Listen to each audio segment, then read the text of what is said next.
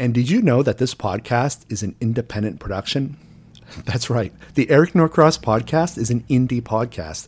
And because of that, we depend on listeners like you to help support the show. The best way to become a supporter is to become a patron. Patreon is a membership platform that allows creators to develop a more sustainable source of financial support for their projects. My Patreon supports this podcast. If you find this podcast worthwhile, please consider becoming a patron by heading over to the Patreon link in the description. That's patreon.com/Eric Norcross. Again, patreon.com/Eric Norcross, and the link will be in the description.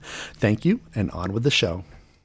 All right, I have one more announcement before I go into the episode. I know these can be super annoying, but this is not a paid advertisement. This is actually about one of my projects. I made a feature film called Fractals, and guess what?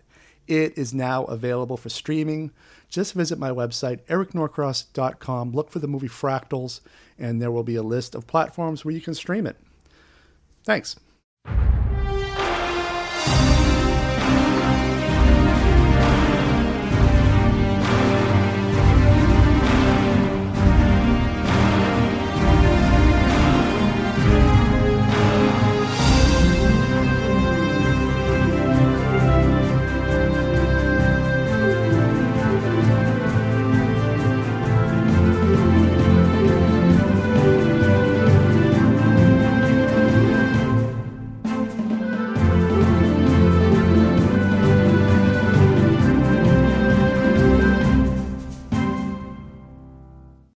Yeah, can you? Okay, here I am. Yeah. Okay, yes, I can hear you. Hi. How's it going? Good. How are you? I'm good. It's very exciting because this is the last interview I'm doing for season 2. So. Oh, cool. Yeah, Congratulations. Yeah, it's going to be 89 episode once we wrap in May. So. Wow, that's awesome. It's pretty nuts. Well, it's so wonderful to meet you. I've been looking forward to this. Me too. I like to interview other podcasters and other creatives and see what makes them tick. I think a lot of people are in it for similar reasons, but also different reasons, and that's one of my main interests is finding that out. So Totally, yeah. Yeah, I like your podcast. Thank you so much. I really appreciate that. There's a nice academic vibe to it. I feel like you put a lot of research into those scripts. It does. I would say each episode takes me at least 40 hours. And that's if I've already done most of the research and I'm just kind of like going back and pulling it all together. So it takes a lot of like a crazy amount of time, but it's a lot of fun. Well, at some point I'd like to talk about your workflow, but I think we should start with who are you? Where do you come from? How'd you get into doing this? Can you talk about yourself a little bit? Sure, absolutely. So obviously I'm Kelly Chase. I'm the host of the UFO Rabbit Hole podcast. I am in no way specially qualified to do any of this. I'm just some chick on the internet. I'm a marketer by day. I've always had like a deep interest in things related to UFOs, but I only really got into the UFO topic specifically in like the last year, really. It happened very suddenly for me and kind of completely took over my life in a way that almost nothing else ever has. But it's been a crazy journey for me. And the podcast was really just sort of the manifestation of that, where I had so much to say about it. And you know, normally if I want to sit and talk to somebody about UFOs for an hour, I have to like take a hostage. So the podcast is a lower stakes option. Well, I mean, so with the UFO topic, how long have you been interested in that? How far back does that go? Really just like the last year. It was not even quite a year yet. I was going on vacation and I had sort of heard these rumblings about some things coming out of the Pentagon and some declassified videos that they were actually copping to and saying like, yes, this is real. And, you know, the report that was going to go to Congress in June of last year. And I really thought, well, I'm going on vacation for a week, so that should be plenty of time for me to get to the bottom of this. And I will figure out what's going on. And which is so funny to me now. Because the more I dug, the more the more confused I've gotten. I feel like I'm further and further away from the answer, and yet I'm just like completely hooked. Yeah, that's kind of like how it seems to go. I was into it for a long time when I was a kid, when Unsolved Mysteries was on air, and then as I became an adult, I disconnected from it for a long time, and then in the mid 2000s, I was on the roof of 12 Warren Street in Lower Manhattan, and I saw my first. And it blew me away. It was one of those ones that Hynek says is super easy to spot if you have an eye for it. And it's just like a little light that stops, and then it just zips off. And you can tell that it's moving many miles per hour across great distances because it's super high up. And it's just like, after that, I think I became more open to it as an adult. And I had to tell you, ever since I introduced the topic on this podcast, shit got weird. Oh, really? I don't know if that's applicable to you, but like I avoided it for a while, and then in December or maybe January, I just did this mass emailing of all these different personalities: Colm Kelleher, Avi Loeb, I forget who else, but there were a bunch of them, and most of them got back to me. And I booked all of them within an hour. Oh, wow. And I'm like, oh, I'm supposed to talk about this. And after I scheduled all those Zoom meetings, it was evening, and I went for a walk. And I tell you, there was the strangest shit in the sky. Wow. Yeah, it was just like all these strange lights. And even though the same one I saw from 12 Warren Street moving in the same pattern. Wow. And it was just like, I think I was supposed to talk about it. Like, I don't want it to be the whole subject of the podcast, but that was weird because usually I'm dragging my heels getting people to come on board and just talk to me. But to have all of them back to back, just be like, yeah, let's do it right now. Yeah, no, I totally get that. I feel like when you start down, whether it's UFOs or even, so many of the sort of related topics to UFOs, I think a lot of people experience synchronicities that just kind of come out of nowhere. I certainly have. I feel, interestingly, this had not been on my radar at all when I got into it, but for the months leading up to it, I kept saying to people, I was like, something's about to change in my life. I don't know what it is, but something's coming, and I'll know it when I see it. And I really felt like, I've really been on kind of this track with my career and all of that for years. And I just felt like something was coming, and it sure did. So, although it's interesting, I feel like I had this weird feeling at the beginning that if I like really dove into this topic, that I'd start having more experiences like that. And I know that so many people do have that experience. I haven't. It's been just like crickets on the weird experiences front for me, which has been a little bit frustrating. But, I just try to look at it as it really helps me maintain my objectivity. Well, I think that's what makes your podcasts stand out to me, is there is an objectivity to it that I don't really sense in some of the others. I am subscribed to more paranormal podcasts than I think anybody else, and the biggest problem with that is they're not research or objective. And anyway, that's one of the reasons I reached out to you, because that's what stood out to me.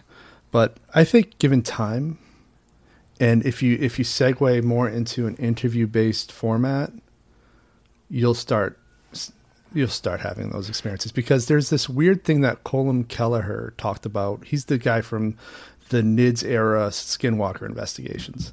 The hitchhiker effect is, once you start talking to people who've had those experiences, there's this weird hitchhiker effect, the way the paranormal works, where you'll suddenly start, maybe you'll have them in dream form, or if you're really attentive to paying attention to the sky, you'll start seeing some strange things. For sure. Yeah. What's interesting, I have this big window in my bedroom right next to my bed, and I'm looking out over like a city skyline, basically. And there's two airports that have kind of their incoming flight path like right outside my window, plus a couple major hospital systems.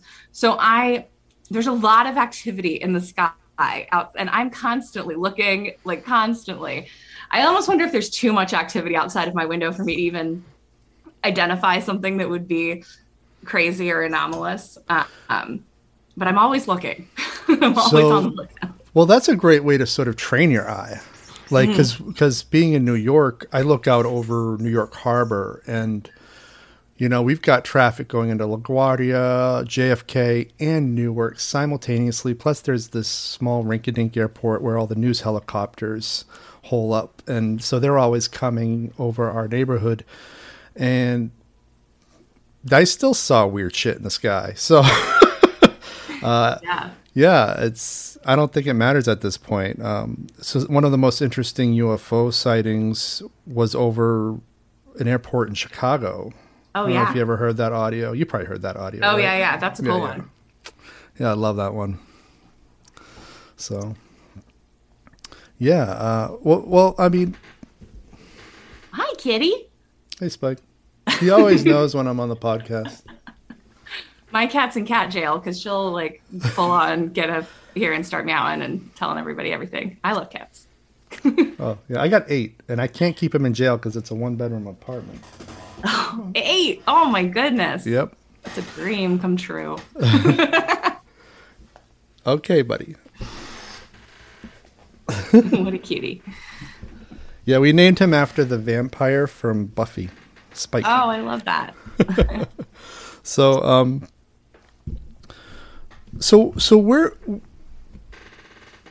let's talk about your workflow. Mm-hmm. Where does an episode start? How do you know, at what point do you decide to commit to a topic? So that's a great question. So when I started back in November. I spent like 2 months kind of getting myself ready. My real goal with what I wanted to do with the podcast is that there's a bunch of people out there who are, interviewing, all the big names and who are like really into like what's happening right now. And I think that they're doing great and amazing work. And I didn't just want to do another UFO podcast if I didn't feel like it was additive. There's already people who are doing so much like amazing work. And I just, I wanted mine to add something to the conversation. And what I really saw, so I'm like a brand and marketing director.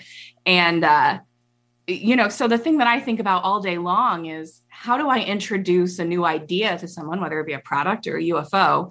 How do you break through the noise? How do you create a message that people want to hear and that reaches them where they are, at the place that they are with something that matters to them personally? And so that's like just the heart of my work all the time. And so I kind of took that same framework and applied it to UFOs and was like, okay, so if somebody was new to this topic and they wanted to understand what was going on, how would I lay it out for them? Because it's a crazy, sprawling, insane topic that just covers everything. And I wanted to try to find a way to break that down into more manageable pieces. And so I've sort of had it was going to be 10 episodes, but I'm already 10 episodes in. I think it'll probably be more like 30 by the time I get through everything I want to get through, just because it keeps kind of expanding. And that's just for the first season of sort of like, here's UFOs 101, here's everything you need to know to sort of like absorb the topic and to understand where it is right now.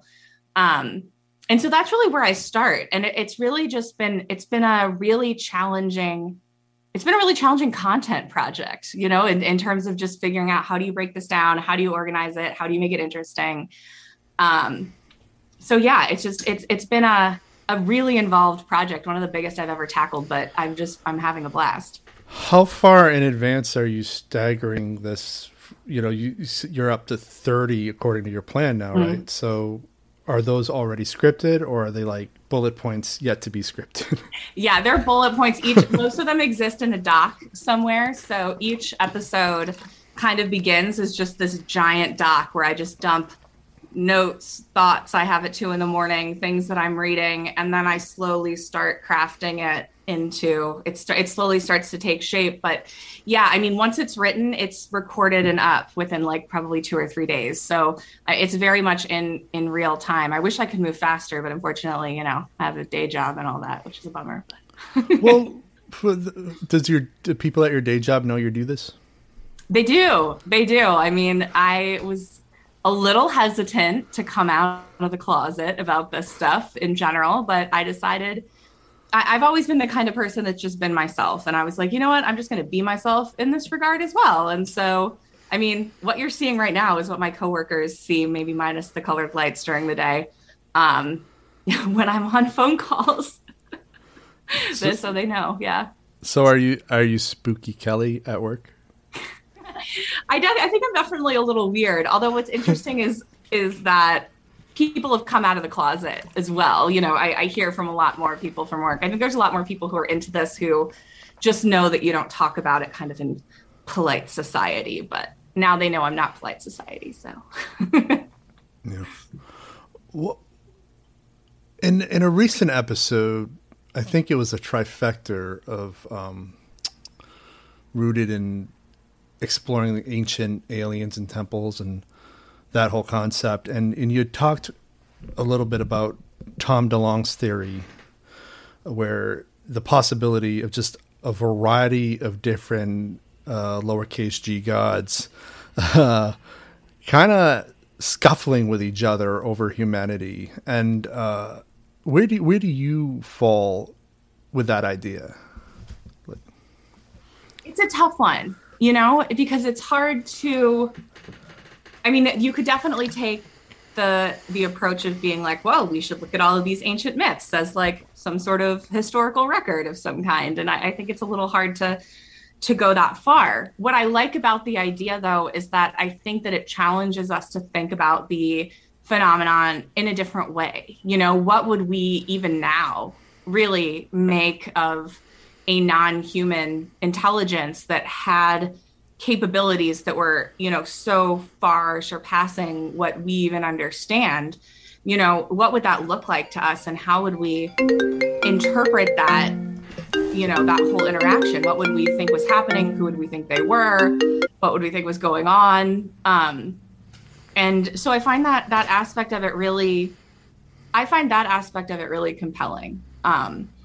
I think that what we have to understand is that what we're dealing with is something that's being interpreted and has been interpreted over thousands of years by people who didn't know what the hell they were looking at. We still don't know what we're looking at, you know, and so I think that when we can challenge ourselves to think about it in different ways, that it kind of opens up the experience, and you can start to grapple with it in a way that goes a little deeper than the like little green men from wherever. Although, hey, that might be in the mix too. Who knows? Yeah. Well, I mean, that's honestly the preferable explanation, but I don't think existence is simple enough for that. Do you ever think about a lot of the, you know, those ancient stories? A lot of them are like religious stories at this point, but do you think about those as just potential, they're misunderstood UFO events?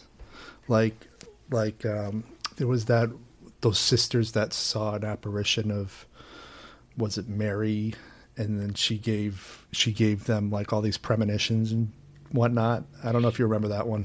Yeah. I forget the name of it. I don't.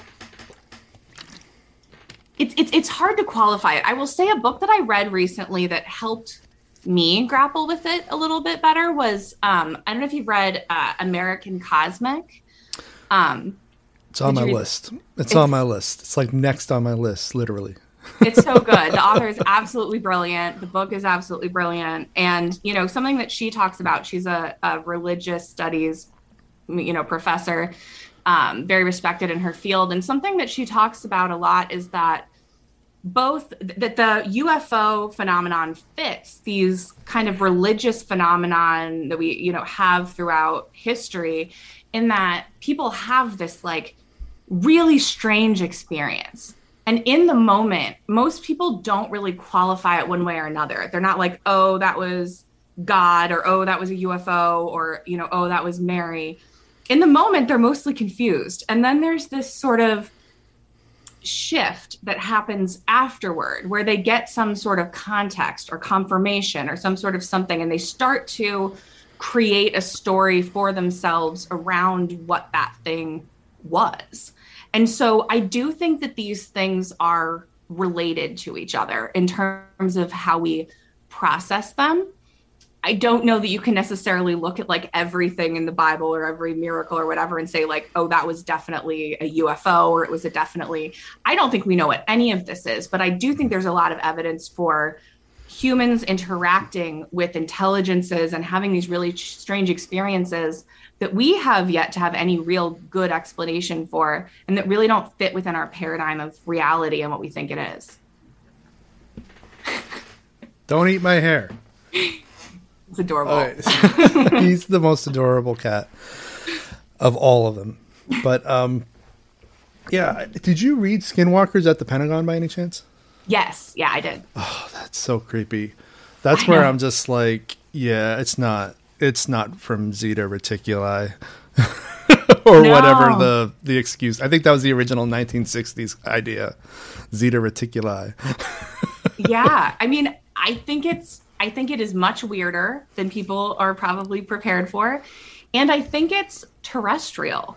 Whether maybe they came here from somewhere else, but whatever this is, number one, the two things I'm pretty sure of is that I don't think we're dealing with just like one set of entities. I don't think there's any one explanation that could cover all of these things. I think we're dealing with a lot of things. And whatever this is, we have every reason to believe that it's terrestrial, you know, like it's almost a part of the ecosystem. And that's kind of where I am with my understanding of it, is that I feel like it's a part of the ecosystem, where it sits in that ecosystem, what purpose it serves, how it relates to humanity, you know, and on what level it exists is all up for debate. But it feels like it must be, I think it's pretty native. If it's not native to the earth, it's been here for a very long time.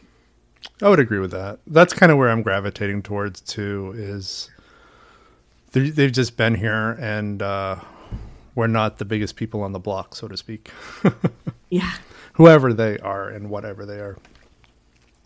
But yeah,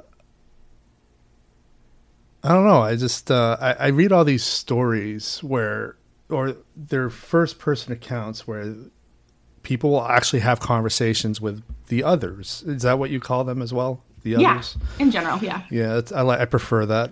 And every time they ask who they are, what they're doing here, what they're doing with humans, so on and so forth, every answer is different. Every answer people are given are different. And that's disconcerting, to say the least, because that's nefarious to me. Yeah, there's, you know, I really enjoy Jacques Vallée's work. I'm not alone in that, obviously. And I think that, you know, his approach in terms of, you know, I really respect that he's never made a judgment. He still doesn't know what he thinks they are. And I think that that's, based on the evidence, really appropriate. You know, and I think that the things that he talks about in terms of there being kind of a trickster element to the UFO phenomenon, like it not making sense is part of it. And we don't quite understand why, but it's hard to deny that just the sort of perplexing nature of the phenomenon is it's in its DNA. It doesn't make sense. And so, you know, that sort of trickster element is really interesting. And also, you know, his ideas around it being some kind of a control mechanism, as sort of disconcerting as that idea is, you know, I do think that it does. I think that the evidence fits that. Now, what that means and whether it's for good or for bad or for, you know, somewhere in between, I have no idea. But I think that it makes sense with what we're seeing. Yeah, and the trickster is one of those things that definitely goes back to lore. It's hard to deny that. That's why, like, one of the theories that I'm starting to warm to is that it's all related. The UFOs, trickster entities, you know, spiritual turbulence, those kinds of stories. I just think it's all part of a reality we don't really understand. Mm-hmm. Like, I think we've evolved to function in a very small part of reality, and we've sort of aren't seeing what's also there. I think that's a very real idea. Absolutely. And I think, you know, some people are very like nuts and bolts about UFOs. They only want to talk about like the hard data and what's actually there. And I respect those people a lot because they're doing a lot of good to move, disclosure forward now. That's just not how my mind works. That's not who I am as a person. And I'm very, I'm very into the consciousness part of it, because I think that when you have something that's so confounding, that fits no model of what we believe to be true, it suggests that there's something more, that there's something significant that we don't understand about ourselves and about just the reality that we experience. And it takes you down this whole rabbit hole of what is the nature of reality? What is the nature of consciousness? What is the nature of this persistent experience that I wake up and have every day and can't seem to break my way out of? What is this thing? And that's a lot of, I really care about what UFOs are, obviously, but the stuff that keeps me up at night and the stuff that really, excites me kind of leans more in that direction. Yeah, me too. And I think there is definitely a place, though, like you said, there's a place for nuts and bolts researchers. And I personally think that if government-backed nuts and bolts researching is what it takes to make it an acceptable mainstream topic, then that's good enough for me. Yeah. Because prior to that whole Department of Defense briefing, you couldn't talk about it without being stigmatized. Yeah. I mean, even now, I've just tried to get to the point where I don't care. But I mean, there are people who have come at me and just told me that I'm, people that I know, like in my actual life, not just like internet trolls, and I don't know what to say at a certain point. And you have to just kind of let it go at a certain point, because, at the point that I'm like, well, Congress is being briefed on it. There's legislation being written about it. You have people at all levels of government and government contractors and all of this coming out of the woodwork to say that this is happening. We have presidents, we have astronauts, we have the head of NASA. I don't know what it will take for some people to recognize that this is real, but I think that the stigma that's been built up around it makes it really difficult for people to engage with it meaningfully. It takes a certain level of intellectual courage, and you can't be too afraid that people are going to think you're crazy, because as soon as you start talking about UFOs, there's going to be a certain amount of people who just think that you are, and that's unfortunate. And I hope that those people come around at some point. Well, I think a lot of that's just fear. Yeah. Like the nature of their reality could be changed, and nobody really knows what that means for anybody. So yeah, I know some people too, if they come from certain religions, it's it's just not a topic that's possible in a household. And it's not even just UFOs, it's the paranormal in general. Mm. My mother, for example, would have precognitive dreams, but it was against her religion to acknowledge it was possible. And so she would never talk about it after a certain point. She talked about it a lot until about 98 or 99, 1998. And then after that, she just decided, you know what, I don't think I'm allowed to talk about it anymore. And so she wouldn't even acknowledge it. And if I ever brought it up, it was bad. So, I just think it's fear. Yeah. I mean, I think absolutely. And I think, obviously religion's a part of it. And I think another part of it, I think it's the thing that kept me out of it for so long, is that it forces you to throw out so much that you thought to be true. But the phenomenon gives you nothing to replace it with. You know what I mean? You don't, people go in looking for answers. Some people really think they find answers, but I feel like those people have been in their own way kind of led astray. I think that there's this real compulsion at a certain point to feel like I'm going to find the answer. And some people just find it. I don't think we have enough evidence for anybody to have found anything, and it's really not everyone is built for that kind of uncertainty. And also not everybody's at a place. I mean, people got bills to pay, they've got to go to work. Like they've got kids to raise, they've got all kinds of things to do. And I just think not everybody's in a place where they're like ready to grapple with the nature of reality, especially when, there's nothing to replace it with. It's just a whole lot of more unknowns. And, that's asking a lot of people, I think, especially given all the other things they have to worry about. Yeah. Yeah. Well, did I tell you about my Trader Joe's orb? No. Oh, Please do though. So it was one day over this past winter, I was meditating in the woods in Staten Island. It doesn't get particularly cold in winters. And so I was able to go into the woods and meditate. And I decided I wanted to meditate on the alien abduction phenomenon. And whether it's real or not, whether people are actually experiencing it or not, and if they are, why? And so for about an hour, I was in this meditation just thinking about those questions. And then I had this weird anxiety come over me. And so I left and I decided to go grocery shopping. And I backed into this parking lot at Trader Joe's. And over Trader Joe's, just a huge orange orb appeared. And it was there for like 3 minutes, almost exactly 3 minutes. And then it just gone. Wow.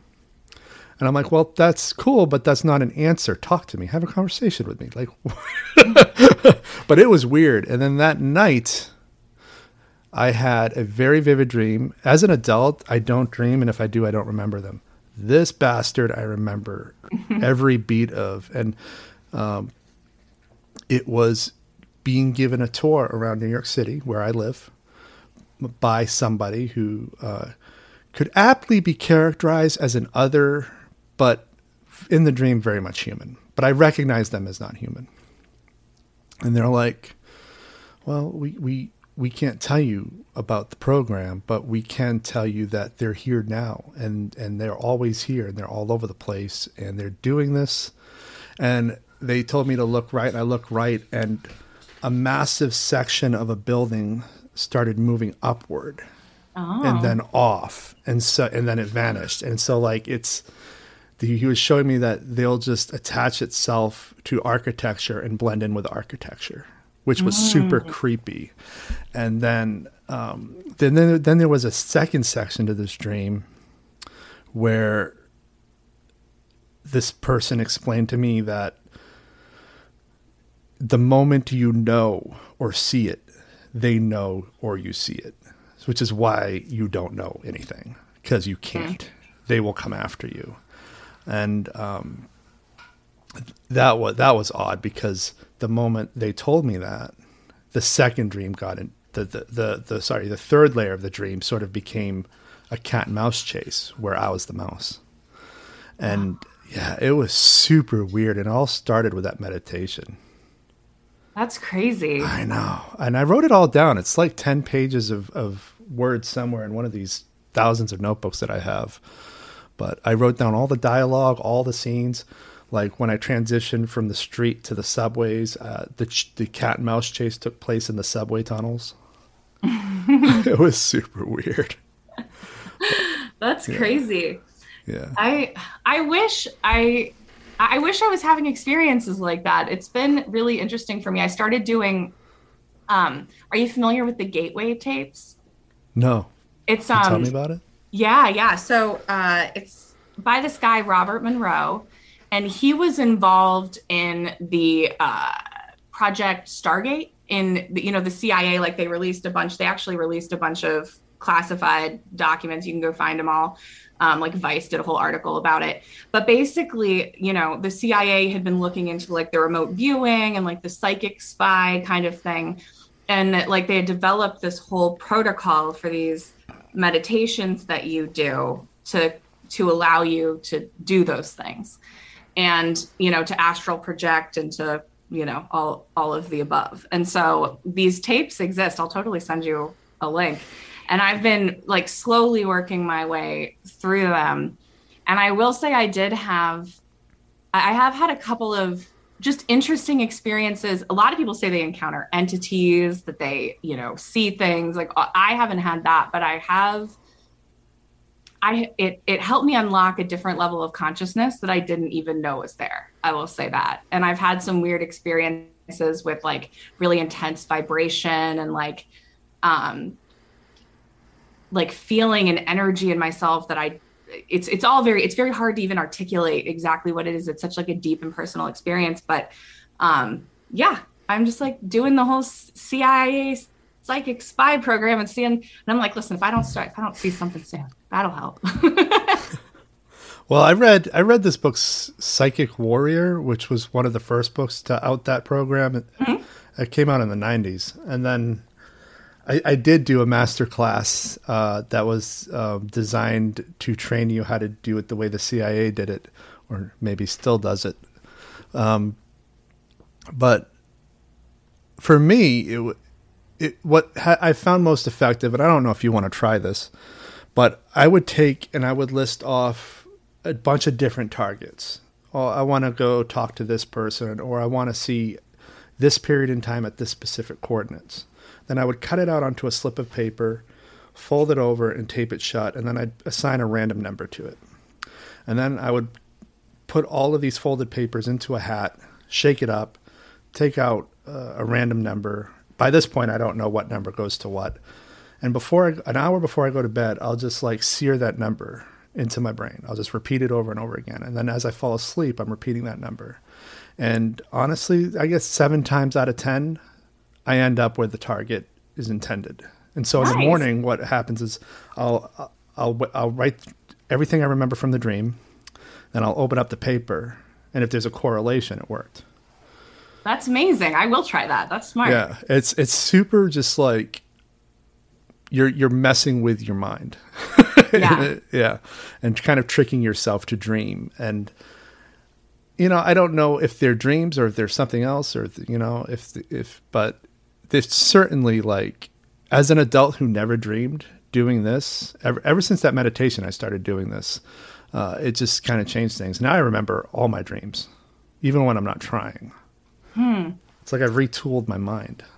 So interesting. I've become really interested in intention and focus, and really realizing how powerful that is, and that you really can in some ways like create your own, you can sort of choose your own adventure in a way, by what you choose to focus on. And it, I used to think that stuff was just like woo and crazy, but I don't feel that way anymore. And, I think that, setting those kinds of intentions is really powerful. And I'm also noticing how basically everything about our society is basically designed to keep you from having that kind of focus. If your mind is going in a bunch of different places, you're always busy, but you're not really productive.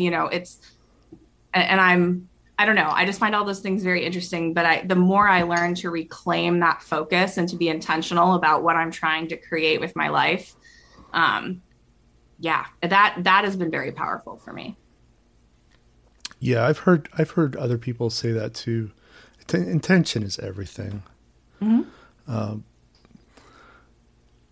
want to tell you real quick, the funniest dream that I had, which was also like, it was part of the whole number target experiment I was doing. My target was to visit another civilization somewhere. Ooh. And so I go to sleep, and I'm a guest in some strange city. It's a coastal city. It's very not human-like at all. It's borderline futuristic. But I can't leave. My host says, well, and I'm summing up what he said, but he was basically like, we have no idea why you would want to visit us. We're in the middle of a civil war, so you kind of have to stay inside. And so I didn't get to see anything.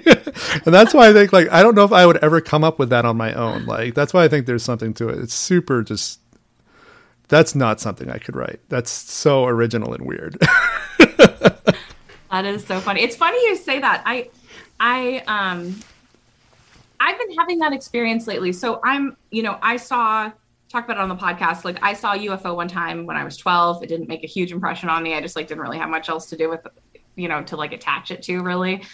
But going through all of this and really opening my mind up and being like, just kind of taking in all the information, I have a whole new appreciation for experiencers and like what they And it's also opened my mind up to what might be possible. Like I've been like Bigfoot is something that I did not see myself ever getting into. That just felt like too far outside of the box. And like, surely there are trail cams, thousands of trail cams all over this world. Like if Bigfoot was real, we would have seen something, right? But I'm listening to Sasquatch Chronicles. I was like, I'm going to give this a chance. I'm going to listen to one random episode and just see what they have to say. And one episode changed my mind. And it was because it couldn't be written. It was this guy talking about an experience that he had back in the 70s. He was a young man, like in his early 20s or something like that.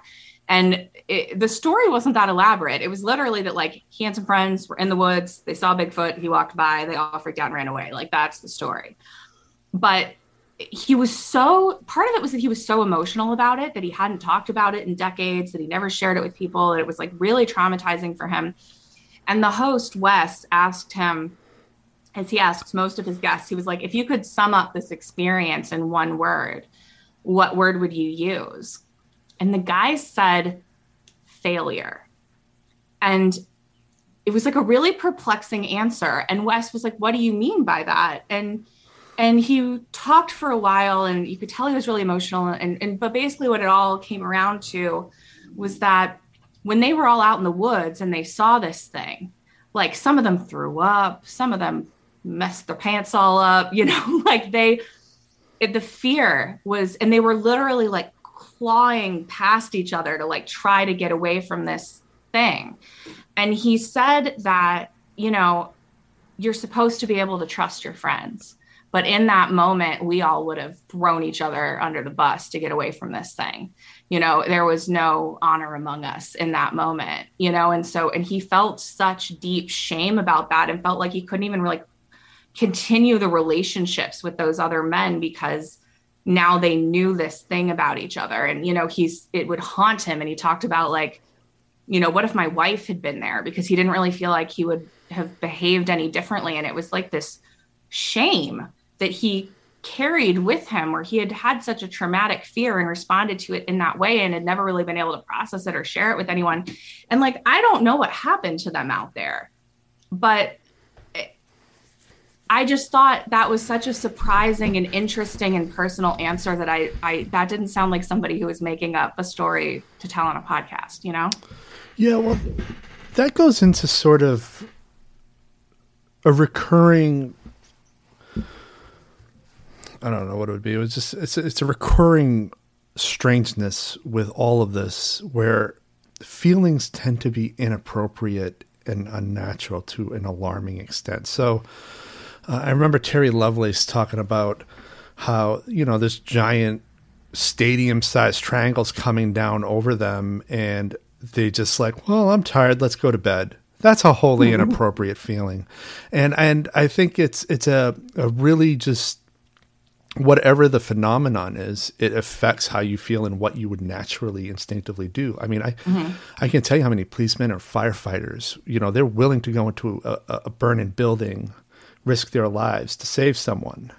So why wouldn't that be the case if they encounter a creature in the woods? Well, maybe because it's not a creature like it's a creature that can affect what you would naturally do.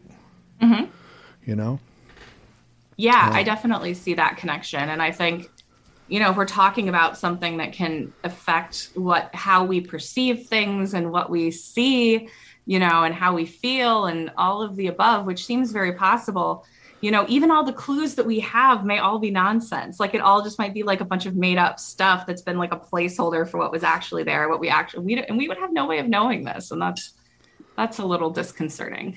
Well, that's why I think the trickster element is definitely fucking with us in that regard. And I think a lot of the things we're focusing on might not be the things we're supposed to be focusing on. And the reason I think that is actually because, aside from everybody's answer being completely different whenever somebody has a chance to ask them who they are, there was this monk that I'd heard about. I forget where I heard about this, but he went, it was a story of this monk who went into this deep meditation where his consciousness could go into all these other dimensions and realms and whatnot. And whenever he did it, flying saucers would appear outside of his temple. I wish I could cite it. I'm sorry I can't. I just listen to too many of these shows to be able to keep track of where I hear these stories. But there was a journalist who was with him at one point and was like, "Oh my God, a flying saucer just appeared. We have to document this." And the monk, still in the zone, still with his eyes closed, said, "Don't bother. They're just distractions to keep you from going further. Just close your eyes and focus." And I thought that was interesting. So he looked at these things as just guarding a doorway that the others don't want us to enter. And I think that that's fascinating. That is fascinating. I feel that's sort of where I'm in many ways ending up with it as well. You know, a big suspicion that I have is that a lot of the secrecy behind the phenomenon at like the governmental level, you know, I think some people feel like, oh, we're keeping it secret because we have all this back engineered technology. And like, who knows, maybe we do, maybe we don't. I don't really have a strong opinion on that one way or another. But I think it's probably being kept secret because I bet we don't know that much about it. I bet that they have all kinds of like evidence, like weird things that have happened. But in terms of like, do I think that we're like sending people to meet the Galactic Federation on the back of the moon or whatever? No, I think that they probably don't have any idea what's going on. Like that's my personal guess, is that the government is exactly as confused as we are, but they may have more data points, but I don't think that they're any closer to an answer, is my guess. Yeah. Well, I mean, from what I know about the government, there's, you know, it's just too complicated of a system for us to really push the resources necessary to be able to understand it. I'm open to the idea that maybe they found a thing here or there, you know, but I don't know. Like I've had government officials at my dinner table. I've known people from intelligence. One, they can't keep their mouths shut, and I've said it on this podcast again and again and again. They can't keep their mouth shut. No one can. Yeah. And if they really knew anything, we would know about it. It wouldn't just be a conspiracy theory about Roswell. We would actually know about it. The other thing too is, and I just said this to somebody I interviewed the other day, who's, I think your episodes are actually going to go up back to back, but I said the government is basically the DMV, but with a whole lot more power. So like if you think about what it's like to deal with the DMV, except they are also financing the manufacturing of missiles. Right. Do you really think that they can keep a secret? Exactly. Like right now, I mean, I'm sure like UFO Twitter is tearing itself apart. Like it's civil war on UFO Twitter right now over like a few little details coming out of the Pentagon about like whether some guy got fired or did not get fired. And I'm like, it probably actually does take 6 months to fire somebody in the Pentagon. I actually believe that. You know what I mean? Like, oh, absolutely. It's a $1 trillion organization that's run by bureaucrats. It's not efficient. Yeah. That's the other thing too, is like no one knows how government works. Like a lot of people in government don't know how government works. Yeah.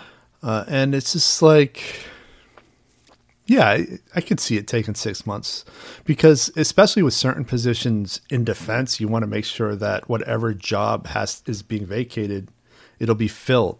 Otherwise, you put the country at risk of failing in the next war. Yeah. Well, and they don't air out their dirty laundry, and they're not going to. You know, I like I said, I really respect the people who are chasing down that information and filing 10 million freedom of information, you know, requests and all of that. But like, it could not be me, because I'm just like, wake me up in 10 years when you guys figure out what actually happened. But like, I don't have time. I remember like listening to one of Whitley Strieber's podcasts, which I only do it when I'm desperate for content because I find this podcast to be tough. But he actually interviewed somebody who explained how to do a FOIA request and what kind of terms to put in there and what to ask for and how to be specific. And I just listening to it, I'm like, well, I can see why this is useful, but most of UFO Twitter isn't going to do any of this. It's too much work, I feel like. Right. I also think Listen, I don't want to tear down it. I think those people are doing very important work. And I feel like the more I say that, the more it sounds like I don't mean that, but I do mean it. It can come back to me. I don't mind. Yeah. But to me, if this phenomena really has been around for as long as we think that it has, and if it's like it, I just don't feel the need to go through the government for any kind of confirmation of this. And I don't expect it really to come from them. If it does, it's great. And I do think that that's important work, because I think that there's a lot of people, most people aren't going to accept it until it comes through those more kind of like officially sanctioned channels, but to me, I don't really care what the Pentagon thinks about it. I don't think that they have any more special access to it than any of us have, to be honest. And, I don't know. The government bores me. Yeah, me too.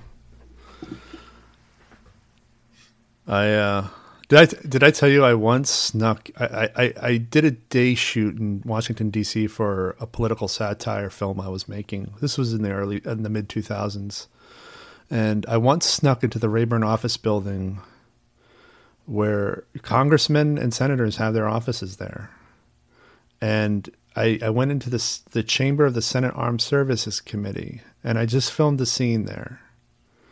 It was an empty room. It was, you can see them on C-SPAN all the time. And I just feel like that's a very secure building. Right. And it's probably one of the most secure buildings in that city. And if I can walk in there and just make an independent film, I don't know. I just feel like they're not hiding anything. Yeah. Because if they were, I wouldn't have been able to do that.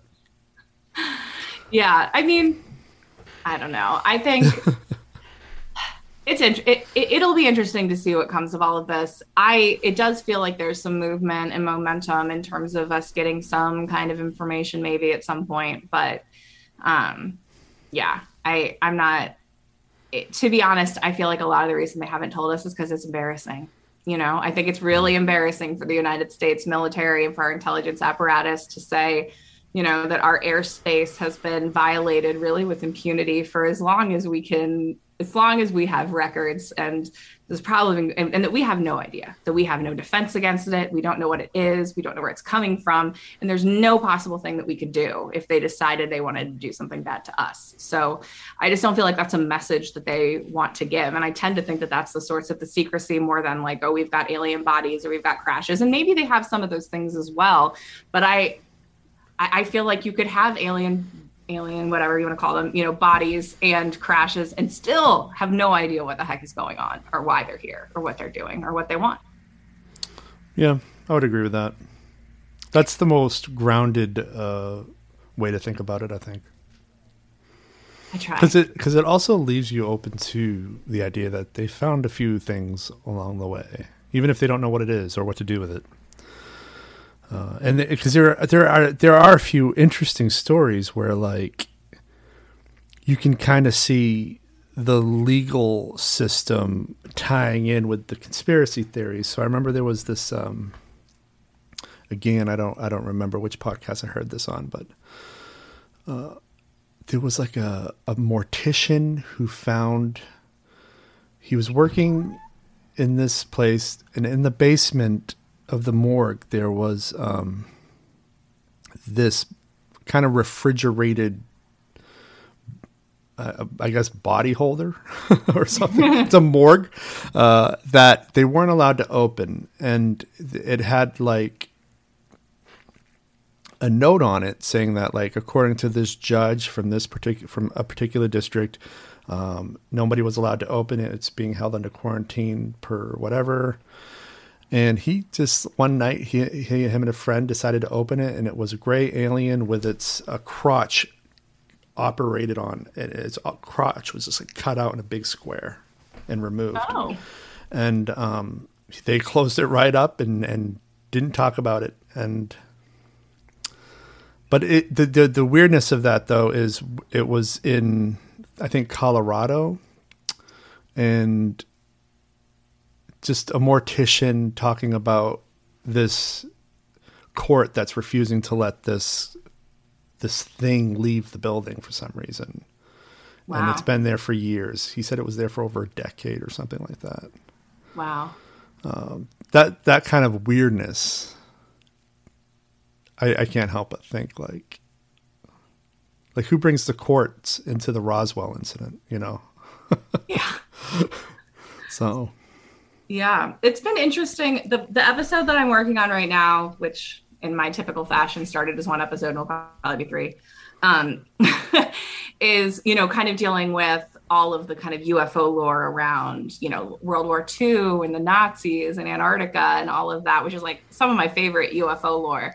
But like the more I dive into it, it's like there's the UFO lore version, you know, where, you know, the Nazis found some secret knowledge and they found out that Atlantis was Antarctica and they went down there and set up bases and like all of this, you know, there's a lot of lore in that regard.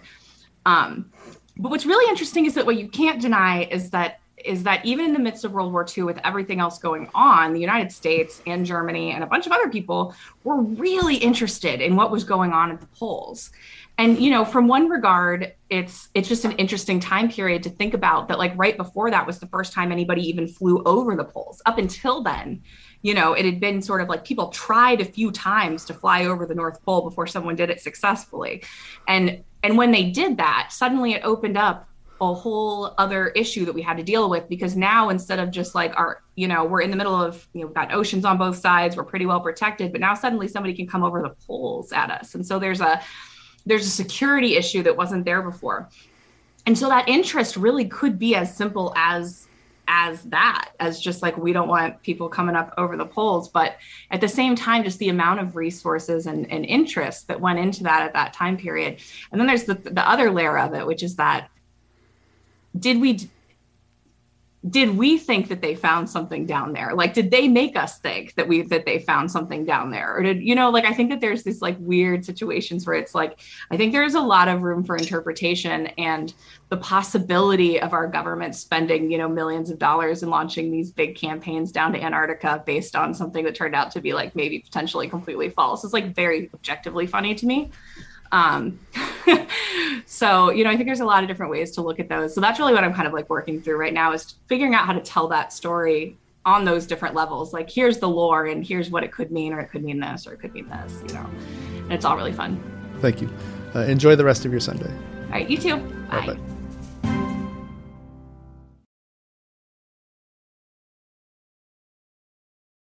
Thank you for listening to my podcast. If you have a moment, please consider subscribing to the show wherever you listen. And if the app allows for it, please leave a rating and review. That way, the algorithm moves us up in recommendations. It's a great way for new listeners to find our show. Thanks, and I'll see you on the next episode.